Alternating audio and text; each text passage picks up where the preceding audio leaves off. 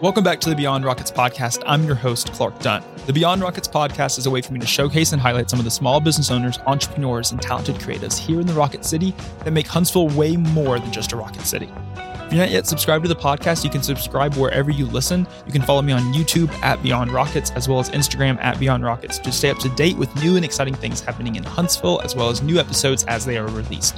Thank you so much for listening, and I hope you enjoy.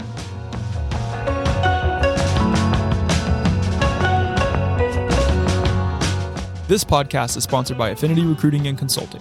94% of small businesses and nonprofits disappear before their 10th birthday. The top 6% survive and thrive for two reasons: talent and strategy. Affinity's team of experts provides talent acquisition, outsourced HR, strategic planning, and fundraising support. Long story short, they fix the problems that cause small businesses and nonprofits to fail. If you could use help with recruiting, consulting, or HR, email their founder, Rob Murphy, to start a conversation today. You can also visit them online at affinitytoday.com. And both of those links are in the episode notes.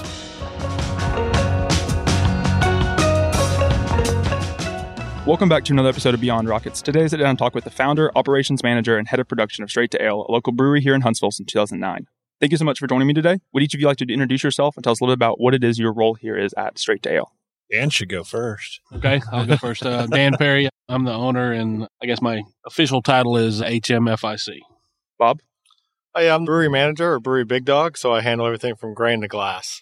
My name is Matt Broadhurst. I'm the operations manager, which just means I do whatever Dan doesn't want to do. So, Dan, tell me a little bit about the original backstory of Straight to Ale, because obviously you've been homebrewing really since the late 80s, early 90s. Was there always an idea to kind of open up a brewery one day, and kind of what were you doing in that, and what originally got you interested in homebrewing? Yeah, well, it's all about the beer. I really enjoyed homebrewing. I like the creativity. When I was in the service in Georgia, I sort of started homebrewing and came back to Huntsville, and I joined what was at that time called the Madison Sobriety Club, which was the homebrew club in town. And those guys were so helpful with my brewing because I was making serviceable beers, but nothing outstanding. And those guys, they were brutally honest. And they're like, hey, your beer sucks. And here's why it sucks. And they told me what I was doing wrong. And there's a lot of guys that had a lot more experience than me at the time, sort of broke down my brewing process and told me what I was doing wrong.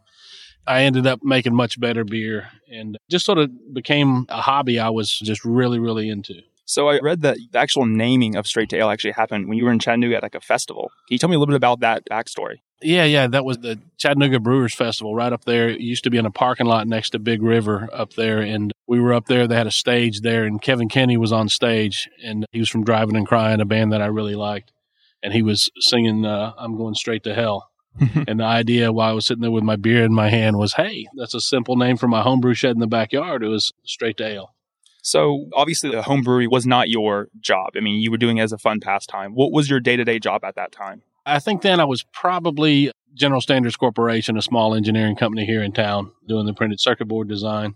Okay. So was most of these beers that you would come up with in your shed, were these just tested by your friends that would come over? Or did you just kind of start throwing things together and kind of hoping that you would have some sort of great beer one day? I was motivated by the group that we were in, that homebrew group. Really, they had a style of the month that you would brew to learn all the different styles. Then you'd bring all your beers. We get together and taste all the beers and critique them. And we'd actually go through the BJCP judging on the beers that people brought. And it just made me learn so much about it. And then I learned how to control the processes to change the flavors and stuff like that. And it was a real great learning experience. I probably never would have done this if it wasn't for that group of homebrewers that I was in. So was it 2009 when you were doing the home, like kind of when the name officially became a thing, or was that even before 2009? It was before. Before. It was when I got back from the service. I joined that thing. So must have been 2004, 2005. We were starting to really learn how to homebrew. So like the first actually kind of craft brewery in Huntsville was Old Town, I think. And that was actually at a location that you actually were able to get in 2011. But prior to that location, you were actually at the Dye House at Lincoln Mill. Can you tell me a little bit about what operations looked like there? Oh, that was a wreck, man. It was a very cool experience, but we were in that development way too early. The building didn't have a window in it when we moved in there, and we had 500 square feet is what we had. And it was just a nightmare because we didn't have the money that we needed to get everything up to where it needed to go. But it was a different time where you couldn't even have tap rooms back then. They weren't legal. So it was just a place for us to produce the beer, and the idea was we would ship that beer to the market because you couldn't serve it over the counter like you can now. And so I think I read that the first time you were actually able to sell the beer to the public was like in May of 2010. I think I read that Huntsville area is where it grew and then eventually started going south in Alabama. But where was that first location that you were people were able to kind of pick up straight to ale? Well, our opening party was at the Nook. Okay. It was there. They set up a big tent in the backyard. We had a great event put on by Beverly and those guys and Mr. Allen. And we had, I think, 5 or 6 beers that we had ready to go. And it was just really well received. It was just a great rollout party. I really thank those guys for getting us sort of kicked off. So were those initial 5 beers that you still have today? Or some of the beers that you originally started with, you kind of do as more of like a seasonal special occasion beer? I don't remember every beer we had, but a lot of the beers that we did that day, like Unobtainium, was kind of the one that sort of got us as a group of homebrewers that wanted to own breweries, because every homebrewer wants to own a brewery. Most of them have the sense not to do it. But Unobtainium was when we were brewing that in the driveway with, I think, 4 of us that day. We all sort of agreed to start a brewery, probably because we were drinking too much. And the Unobtainium is actually like a barrel aged, isn't it? Yes. Okay. I read at the time, I don't know exactly when Monkey Knots first started, but it became your best-selling beer. And when it first kind of came on the shelves, you were having a hard time production-wise to keep up with it. Yeah. Our system over at the Lincoln Mill over there was very, very small. It was a 3-barrel system. And when you start putting beer out into the market and people pick it up and are interested to try it, that's a very minuscule amount of beer. So we were doing it nights and weekends. So we were just constantly brewing Monkey Knot. And I think Brother Joseph and Lily Flag were the other ones we were producing at the time. And they were all well received, but Monkey Knot by far was our most popular beer. So at the Lincoln Mill location, was it just a group of 5 or 6 people, or how big was the team of Straight to Ale at that time? I think there were probably 4 of us. Okay.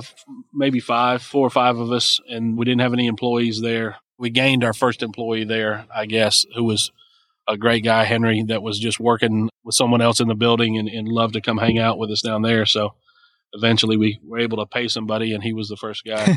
He worked a lot of hours with no pay, so I appreciate him for that for sure. So you quickly grew out of the Lincoln Mill location. I think at the Lehman Ferry location, which was Old Town, and it's Fractal now, but that's when Bob, you and Matt kind of joined on and kind of started working there. Can you tell me a little bit about Dan, about that location, as well as then we'll kind of talk with Bob and Matt about kind of them joining on? Yeah, well, that location was built for Old Town. It was built by Don Allen and Milton, and Dr. Miller put that together, and they ran it. They were having some issues.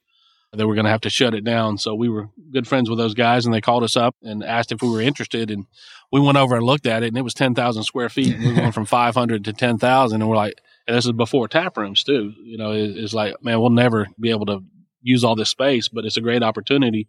The brew house is there. So we signed on, and eventually it became too small for us, which is kind of crazy, but it's a great location. So Bob, you joined on in 2012. What was the initial role that you came on as, and kind of what did you know about Straight to Ale at that time?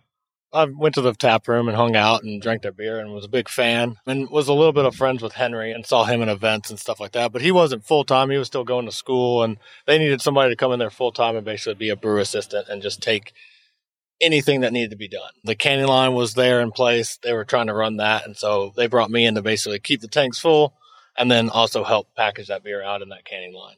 So was prior to the canning line coming there, were y'all doing everything by individual cans at a time, or did y'all just have a smaller canning line than the one you came in 2012? There was no canning line before that, right? That's right. There was no canning line. They were just doing draft only. Yeah, we did some. No, we didn't even do bottles then. It wasn't legal. Not yet, yeah. No, it was just draft only. Yeah, Sure was. We couldn't do that big a package. So wow. They had a few part-timers, Henry and Ed, and then everyone else just kind of like owners would help run that canning line, so they knew they needed somebody quickly. And after I came aboard, we started hiring more people to run that canning line because we were keeping tanks full and not emptying them as fast as we needed to. So, Matt, you came on also like in 2011, and your role has definitely changed over the years. Oh, yeah. What did you start off doing in 2011? So 2011, they had posted some pictures of some T-shirt designs on, I think, Facebook, and they were horrible. No, I'm just kidding. They were fine, but they were going for a certain dynamic, and I have a degree in art, and I knew the brewery. I didn't know any of the guys with it. I just knew the beers that I'd gotten locally, usually in the little plastic growlers from Liquor Express back in the day. And I just mocked up some quick designs and shot them out. Just sent them back to them on I think it was Facebook. Probably. It had to have been Facebook. Yeah. I don't know. It could have been some other, whatever was cool at the time, to social media on. But Dan hit me back. And he's like, who are you? And I said, I'm just Matt, like your beer. You know, I had some free time, mocked up some stuff. And there was the first Brew Fest coming up. It was out in Providence. Yeah. And Dan said, well, I'm going to be at Providence. If you're coming, come find me. So I said, all right, cool. So my wife and my dad and my stepmom and stuff, we all went up there and ended up meeting Dan, talking to him for a while. And he's like, hey, come by the brewery. Let's talk. I think it was like a week later, came by there, sat in his office, talked about some art designs. From there, I started working in the tap room, doing keg cleaning on the weekends, bartending, just kind of hanging out when I had time. I had a job, didn't need one. Just liked the guys that I met there. Bob was actually with me at another job at that time. And just kind of got to know the guys. And as it progressed, I just kind of ended up where I'm at now. So I just haven't gone away. So what were y'all both doing prior to Straight to Ale as far as jobs were concerned?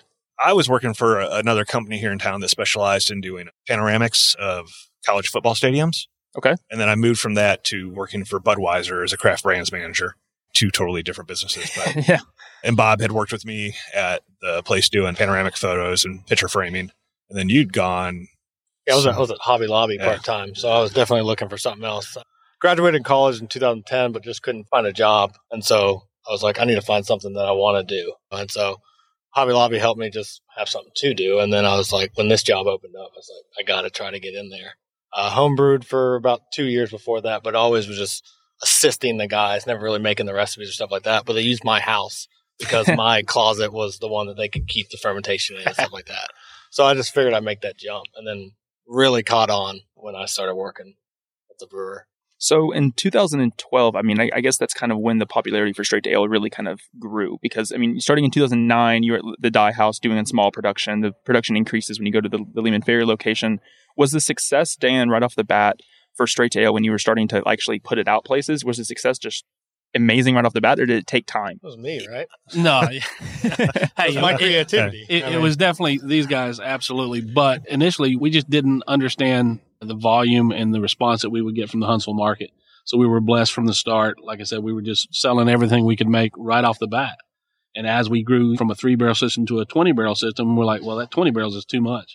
Well, 20 barrels wasn't too much, right? So we got that place, 10,000 square feet, had maybe 3 40s and a 60 for as far as fermentation. That's 40 barrels and 60 barrels. We ended up adding a bunch of 100-barrel fermenters there, and we just slowly put so much equipment in that space that we crept out of the brewing area, and we're sitting on the concrete floor, and that's what we knew we had to expand from there. So, yeah, you were at the Lehman Ferry location for roughly 4 years. How did the building and production kind of change throughout that time? I mean, all y'all were involved with it, and you got to see it. I mean, you talked a little bit about it just then, but can you kind of go into more detail of, like, obviously the place looks a lot different now with Fractal there than it did when y'all were there. I think they did a lot of construction. Oh, yeah. What did it look like in 2012 versus what did it look like in 2016 when you left? I mean, Busting out of the seams. Yeah, it didn't matter. I noticed this when I started working, like, you size a can line that you're like, this is going to solve all our problems. And then all of a sudden you get it, and it's like, this thing's not even keeping up. Yeah. We need something that's going to automatically load these cans in because we got to run this thing 3 times a day. So then it just like, okay, now we got to get more tanks in here. And so we just started cramming stuff in there because people just wanted that beer so much. And they didn't understand we don't have tanks big enough. Yeah. So, I mean, luckily we found those hundreds from Sweetwater that we could start really getting Monkey Knot out in the market. Yeah, and we expanded our footprint too. We moved out of Huntsville, moved down to Birmingham. We covered the whole state. We got into Tennessee a little bit. For a while, we were in Georgia, and we expanded out when there weren't so many craft brewers in every single market. We thought we would try to spread out as far as we could our distribution. But as breweries are in every town, a couple of them in every town, it's more hyper-local. So we figured that pulling back in down the road and concentrating more on our local markets was the best way to go. And so far, that's really worked for us. We don't have to try to support markets so far away that it's 10, 12-hour drive, that kind of thing. But as far as the Lehman Ferry location, it was just a shell when we got in there with a brew house. We got tap rooms legal, and we're like, hey, let's take the garage and we'll put a bar. On a weekend, we built a bar there. And we did so much business through that garage bar. It was crazy. So we started taking up the main floor space. But as the production grew out into that floor space, poor Bob and his crew were having to set up and tear down stages and all that almost every weekend. We knew we needed a bigger spot because our production had grown so large and the public coming in to the location had grown so large too. Yeah. So what year was it that you were actually able to have that draft room? I am terrible with years, but it was one of the laws that we got changed pretty early on. Okay. It was maybe a year or so after we got into Lehman Ferry, we were able to use that garage as our tap room. So it was right around that time frame. So, I mean, the craft beer scene at that time, it was pretty much y'all, and I think Yellowhammer kind of was founded around the same time, 2009, 2010. Yep. Were y'all pretty much the only primary two breweries here in Huntsville at the time? Yeah. I think so. Now, I had one of my partners that split off of Straight Ale and started Mad Malts. Okay. So he left after we got to Lehman, I think, and started Mad Malts. But initially it was us and Yellowhammer, and, Old Town had shut down. Yeah. So It's crazy, I guess, to think about. I mean, it's been 10 years, but to now see what's happened in the last 5 years as far as craft beer is in Huntsville. I mean, and then what's going to happen in the next 2 years, it's grown exponentially over and over again. Do you think that popularity of craft beer in Huntsville has helped, is what's propelled Straight Ale to what it is today? definitely the Huntsville market has absolutely propelled us. They embrace what we're doing. We try to be good members of the community, and they're real responsive to that. Without the people in Huntsville, we wouldn't be doing anything right now, I don't think. So, I mean, you grow out of the seams at Lehman Ferry. You've expanded beyond your wild imaginations. You never thought you were going to expand more than what that 10,000 square feet was going to have.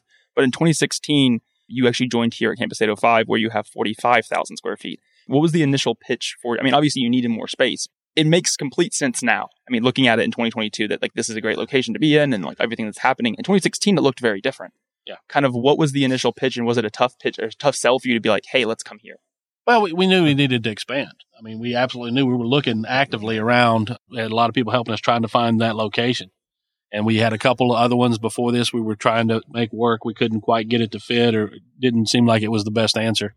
And then we ran across, I think Chad Emerson brought us down here to the school, and we're like, well, this gymnasium is perfect. And all these other school, I love old buildings, and repurposing an old building right in this location, right, at the entry to downtown seemed like the perfect fit. And he was able to put us with the developer to make all this happen. So we're in the right place at the right time. We just happened to be looking when they wanted to unload this school, I guess. So just to be clear, I thought this place was a prison. It was awful. Most people did. Before we came in.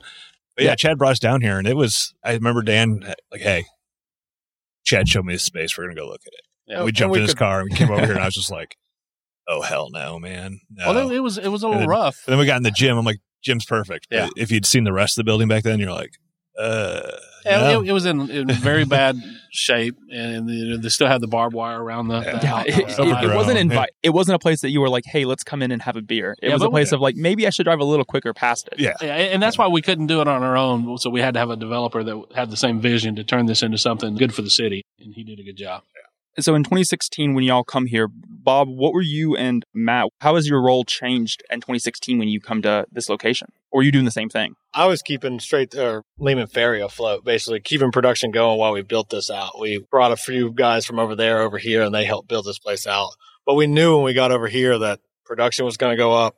We were going to be able to finally do cider, seltzers, liquor, all that stuff. So there's this huge dream over here. So it was like, just keep doing what we're doing over there, and then we'll slowly move over here. And so, I was just doing the exact same thing, just a little short-staffed over there, but for the greater good.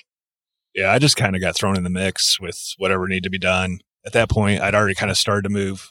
Was doing some sales stuff for a while to help out the team and doing kind of just whatever had to be done. But was traveling a lot at that point, and then we started doing this place, and we hired on another sales manager, and I backed out of that and then kind of focused on everything that had to be done here. Label approvals, all the fun stuff that goes with trying to open a brewery that Dan and the guys needed help with. Just keeping an eye on the team that we had over here, because a lot of people don't know that it was really our crew that built this place. Yeah, we were on a tight budget. Everybody had to have about 10 hats on to get this thing done. I mean, our brewers were coming over here whenever they had opportunity, our packaging guys, and building bars or just ripping up a hardwood floor for weeks. Yeah. So this was really a labor of love for a lot of the guys that were here originally. And a lot of those guys have moved on to have brewing careers in other places, but they're part of the team. And I think I have a picture of us all trying to get extremely drunk at Drake's the day we were like, we open tomorrow. There's nothing else for us to do tonight. I think we were successful that night. So in 2011, Matt, you were still part-time doing your other job. When did you actually go full-time here? So I've been in this position 8 years. Okay. And then doing stuff in between there. It's kind of weird. I was working for a rather large competitor full-time, which is Budweiser, as the craft brands manager here in town, but still doing stuff on the side for these guys. I'd still stop in the brewery all the time, talk to Dan, and just do whatever I could to help out, pick up shifts every once in a while. So, and Bob, when did you actually get the role as head of production? Oh, question. 3 years ago? Yeah, 3 years ago, head of production, lead brewer along with Drew, our other brewer. about a year after we started. About a year and a half after we started. So how has both y'all's roles changed? I mean, obviously the operations management of it 8 years ago looked very different than what it does now. Can you tell me 8 employees? how has your roles and like what your day-to-day, take us through what your day-to-day role would be like when you first kind of started this position versus what it looks like today? Very sweaty. When I first started, it was just hands-on manual labor brewing. Basically just no matter how many hours it took, get the beer in and out, and then cleaning tanks, stuff like that. Still do that to this day, but more now it's training the new guys to do it. And one of the first things that they said to me when I started working here was, don't ask what I need to do, but ask why. If you don't understand why you're doing it, then you're never going to learn. You're never going to grow. So I'm trying to instill that in these guys is you can come to me with questions, but sooner or later you got to ask, why am I asking this question? So back then, yeah, just a lot of manual labor. Now I still do that, but more now it's some paperwork, making sure inventory is good to go, ordering, stuff like that. So I sit behind a computer for probably about 20 of the 40 hours of the week. A lot of your work's scheduling, we have a lot of products for a lot of, we own Druid City. We do the salty nut beers. We have a lot of products. We do some contract brewing, but Bob is the guy that schedules all the tanks, all the brewers and everything to get those through the system. So he's got a lot of headaches and he does a great job. What about you, Matt? So 8 years ago, we had 8 employees, and most of those guys were brewing and packaging. So Bob and other brewers dealt with those guys. I was dealing mostly with our sales team, our distributors, things like that. It was a much smaller network at that point. It is much larger now. Dan's always made a comment that once we could afford to hire people and have a staff, hire the right people, pay them what they're worth, and then let those guys run the business. Thankfully, we've done that more and more as we got in there because I don't know what I'd do if I was still having to do help with accounting. And we have an amazing HR accounting lady, Denise, that works for us that deals with our crap every day. But just the amount of employees we deal with every day, because I do everything from the front of the house tap room, dealing with situations, questions there, fixing tap lines, sometimes just day-to-day stuff, all the way up to making sure that Bob and I are communicating on shipments, when we're receiving items, when we're shipping items, booking freight, and then whatever Dan tells me to do that day. Usually sit behind a computer a lot as well. Now, a lot of Excel spreadsheets in my life. So Dan, I mean, obviously your role as the brewery's gone. Like I said, you've hired these people in these positions that can run the brewery for you. And so your role today in 2022 definitely looks a lot different than what it was even 5, 6, 8 years ago. What does your day-to-day look like now, being the founder kind of at that role you are now? Yeah, I'm just trying to keep track of everything and get feedback from all the people that we have in place doing all the work. It's tricky because I have to spend a day in Tuscaloosa. Like Monday, I was in Tuscaloosa looking at the new Druid City build out down there, making sure we're on track down there. And today, when I leave this interview, I've got to go to the co-op in Guntersville and check on some things down there. So I'm trying to keep track of all the different entities. Ale's Kitchen is a huge part of what we're doing here. I'm trying to keep track of our food costs and all that kind of stuff. And Matt helps with that tremendously. But you can't take your eye off any of it because as soon as you take your eye off one spot, your labor costs will go out of control and then you're working really hard for nothing. So you got to keep everything in your parameters. So I just sort of oversee all that. Yeah. So in 2016, when you get into this location, obviously the build out of this location took a lot. I mean, it was not an inviting place to be in. So it took a lot of effort, a lot of love, a lot of labor to make it to what it is today. Was the success of Campus 805 and Straight to Ale here? I mean, obviously since you've kind of grown, the community's kind of got to see you, was a success right off the bat. I mean, you added a lot of other aspects when you came here, the kitchen, the spirits, and kind of what did that look like? I think it was I don't think we really had any downtime once we finally got open here. It seemed like the construction always takes longer than you want, so people are hungry for it. We did a good job of marketing what we had, and people came out and saw what we're doing, and they, I think, pretty immediate responded with, we like what you're doing, keep doing it. Yeah, I mean, you've had to, growing your spirits lines and kind of adding that aspect to it. And I think Yellowhammer probably had some of the spirits starting around the same time as y'all, but there was really nothing like that. When people were looking at ordering spirits, did they expect to see a spirit that they recognized? And was it a tough kind of sell, like, hey, you should try ours, like give ours a try? Or was it kind of just like, oh, you added this other aspect to the menu, we're really excited to give this a try? So for us being a manufacturer, our licensing is different, obviously, for our tap rooms. Yeah. So for people that are new to the craft industry, which thankfully Huntsville's embraced us. So a lot of people that are visiting will, they're the concierge and stuff in the hotels will say, you got to go straight to ale. Yeah. You got to get Ale's Kitchen. But they come in, they're like, I'll drink a Mich Ultra. And we're like, yes, we can only serve what we produce. So we started looking at our options because originally we talked, we're like, we're going to be a tap room with a little bit of food. And then it became this amazing restaurant with with this amazing brewery. And we're like, oh, we really, again, underestimated people's desire for a really good burger and be able to drink some beers with it. And then as we grew, people would ask, well, you don't have cocktails?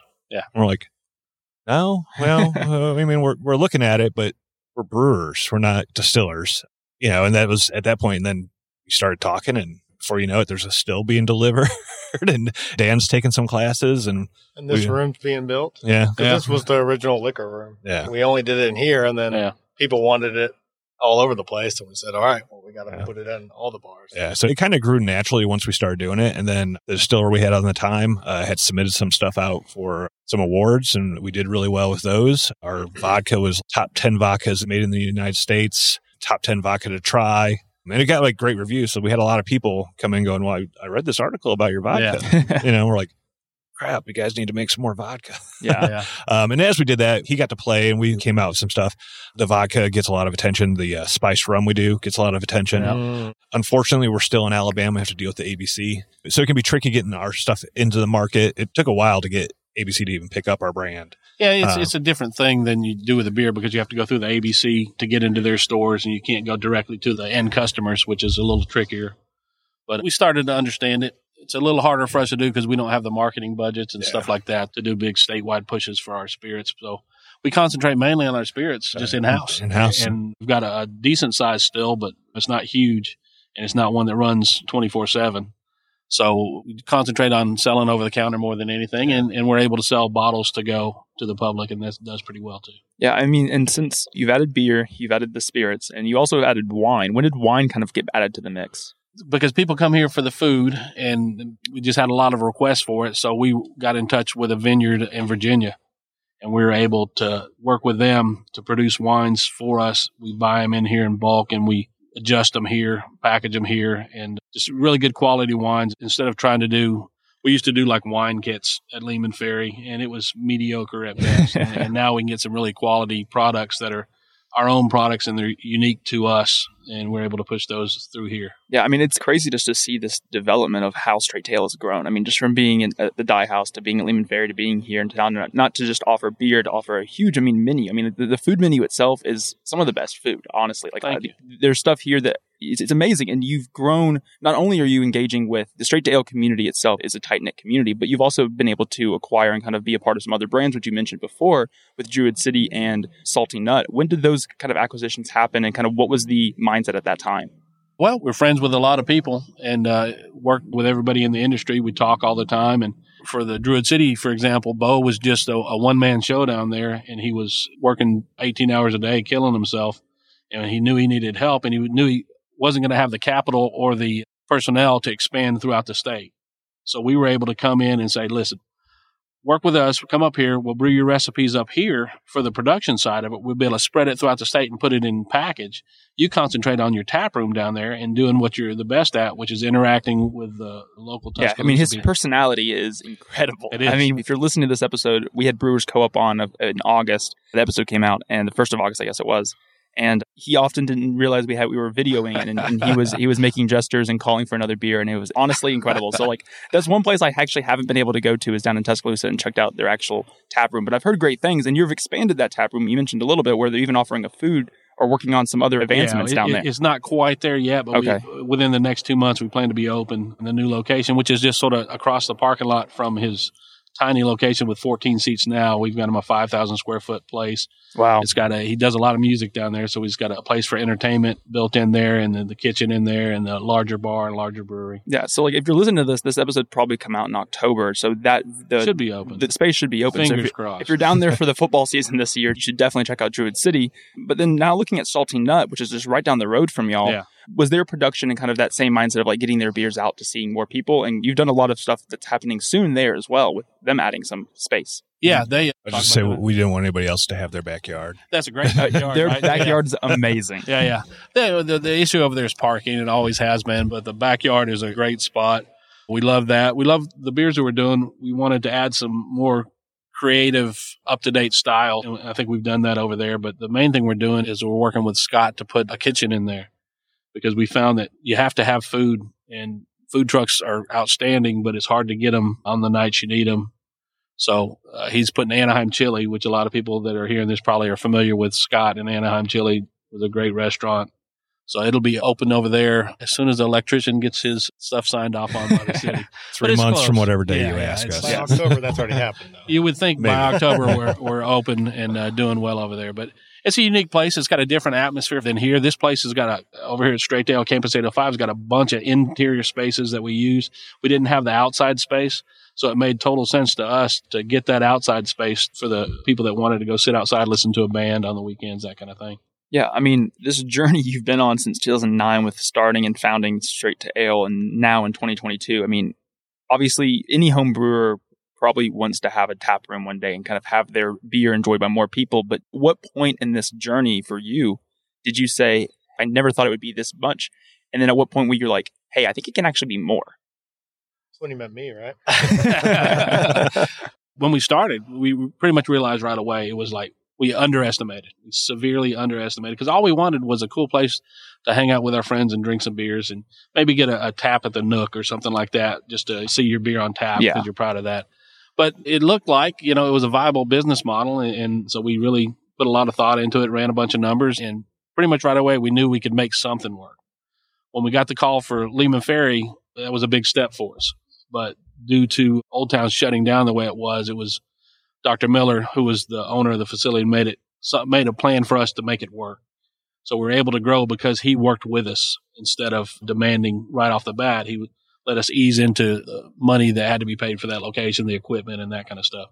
So he was a huge help for us in our growth because Straight to Ale has always been short on cash because we don't have any one large big money investor or anything that provides us with the cash. We have to earn it on our own, which is good because it makes us really careful with every dollar we spend. Yeah. And we've been able since this location here, to get some investors to come in and help us build this place out. And I think they're all happy with what we've done with the money that they put in. Yeah, I mean, thinking over this journey for you since 2009, did you always think that one day you would own your own business and you always had that entrepreneurial mindset or that itch to kind of do something like this? Or is this something that you kind of didn't really necessarily fell upon, but at its scale it is, you had to just learn so much more than you ever thought you would be doing? Yeah, I guess up until the point that I did it, I really didn't think that I would do something like this. It just seemed like the right thing to do. We were in a situation, we evaluated it, and it seemed like made most sense to move on and make it a real business. Yeah, and you kind of answered the question a second ago a little bit, but looking at this journey, how much of your success with Straight to Ale would you contribute to being in the right place at the right time, and how much would you contribute to your hard work? It's got to be some of both. We put in, all of us, every employee here has put in a ton of hard work, and we wouldn't have made it without that hard work. But we were in Huntsville as it grew. They were open to the craft beer, so it was a good time to get into this. And honestly, a lot of it, our success was due to the laws being changed, which was hard work at the same time because we worked with all the organizations, the Free the Hops, the Alabama Brewers Guild, to get all these laws changed over the years to let us have a successful business. Because early on, we couldn't do half the stuff that we do now, and we had to get those laws changed before we were able to do it.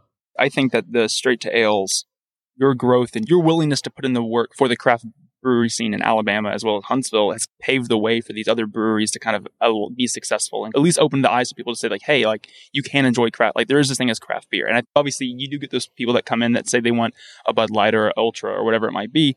But then also having that knowledge from your staff to say, hey, you like this? Well, we also have this that kind of fits. So Chill Pill is a great option for a light beer, a light Pilsner. Sure. Looking at the operations and from both of y'all's perspectives, has it been a tough sell, or do you see when you are like, hey, like I think you would like this, that those people are like, hey, this is actually really good? You get both. I mean, for the most part, I think you can convert people pretty easily if you have an option for them. Chill Pills is our number one seller in the tap room. It used to be Monkey Knot. Monkey Knot's number 2 now. But once I think we dedicated, because we weren't really producing a light option for a while. We had done a Kolsch for a while that the word Kolsch scared people. They didn't know what it was. But if you just say, I got a Pilsner, people will be like, oh, yeah, I'll try that. Yeah. I know what a Pilsner is. So we spent some time on marketing that and getting that beer ready. And Bob and his crew put together some amazing options for that. And we finally hit on one that everybody liked. And that's our go-to now. You get those people that come in, they're like, I drink Mich Ultra. I just came here because I heard the burger's good. Yeah. But you can slide them a Chill Pills. They're like, oh, this tastes like a Bud, but it has a little bit more flavor to it. I'm like, yeah. And then you can jump them onto, anything else. Move them up to Like, something hey, bigger. how about you try a flight and you get a little bit of these options? Yeah. And I think the flight option, I think, is one of those perfect options for someone that is listening that craft beer is not necessarily your thing. You haven't really tried it, or you haven't found something that you've liked. Getting a flight is a great option because you get to try a variety of different types of beers that you would normally not just get at the restaurant, your Bud Light, your Ultras, your Miller Lights, whatever it might be. I bet it's a cool experience to sit there and see these people try craft beer for the first time and just like, oh, like this is not what I expected.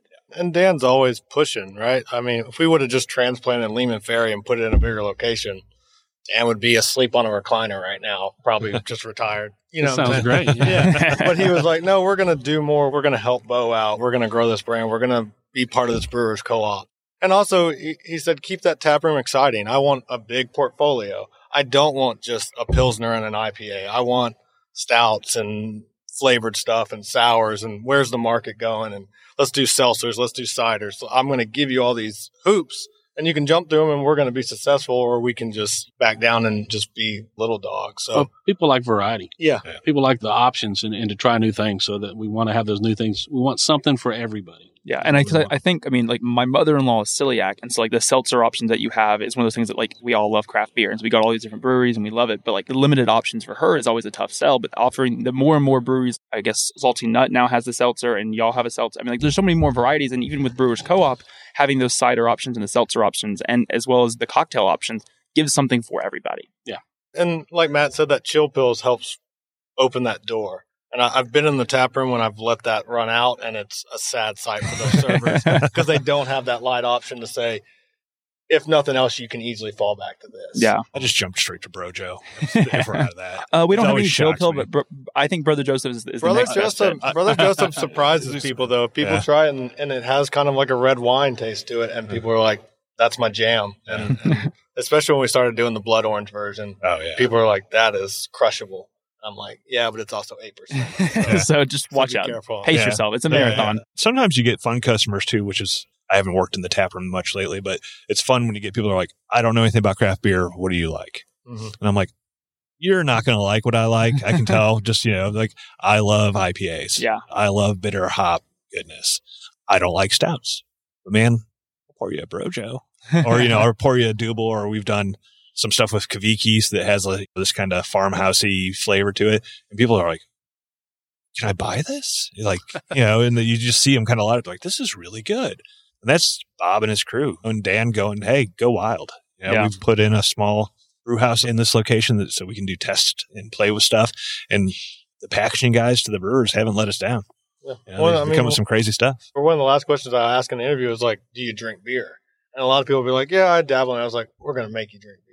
Like we're going to introduce you to it. Because like there's something for everybody almost. Yeah, because I mean, in this state right now, I mean, hiring somebody who's done craft brewing is hard because we're all at different breweries. Unless you're going to snipe it from somebody else, you're hiring people that don't have much experience or home brewing experience. So I definitely tell them, like, get ready. We're going to introduce you to just a full palette of all kinds of flavors. Yeah. So like anybody that's listening right now, how can they connect with you if they're potentially looking for a job, as well as just connect with you about events and new beers and check out your stuff? Where can they find you? Best place to find us is straighttaale.com or Facebook. The two best places. As far as events, we have multiple spaces in this location. We have the Third Circle, which is our wine room is what we call it, but we have wine on other locations. A little bit more laid back, kind of chill. And we have the Speakeasy, and then we have the main tap room and the back patio, the front beer garden. We've got a few spaces around here. Yes. We like to make the servers run around a little bit. But you can reach out to events@straighttaile.com. Sharon Singleton is who runs our events here in town. She books all that stuff and takes care of the customers for those. But hit our website. We've got links to everybody that you would ever need to reach out to, from JT, our kitchen manager, to Bob's email address if you have questions about the brewery. I don't think Dan's on there because he doesn't like to talk to people. But I'm on there. Our sales team's on there. Facebook is always just a good way to reach out. We get hundreds of messages every day. I had one today that said, hey, I have a friend that doesn't drink. Do you have non-alcoholic options? Yeah. Said, we got Coke products, but we'll make you a mocktaini. We'll put something together for you to make sure you're happy. So And I think if anyone's listening to this episode's probably coming out in October. And if you're looking for like a seasonal event rental for your holiday parties as well, they have a variety of different spaces. I mean, we used a space here, my wife and I, for our rehearsal dinner at the cellar area, and it was fantastic. There's a variety of other options. So definitely check out their website. I think all that's listed as far as rental space. But thank you so much. It's been a great interview. I mean, I've absolutely loved learning more about the story and kind of hearing those backstories of just how quickly the brand Straight to Ale has been able to grow across Huntsville. And I continue to look forward to the success it will have in Huntsville and across all the states for many more years to come. Thank you. Yeah, thank you so much for coming out.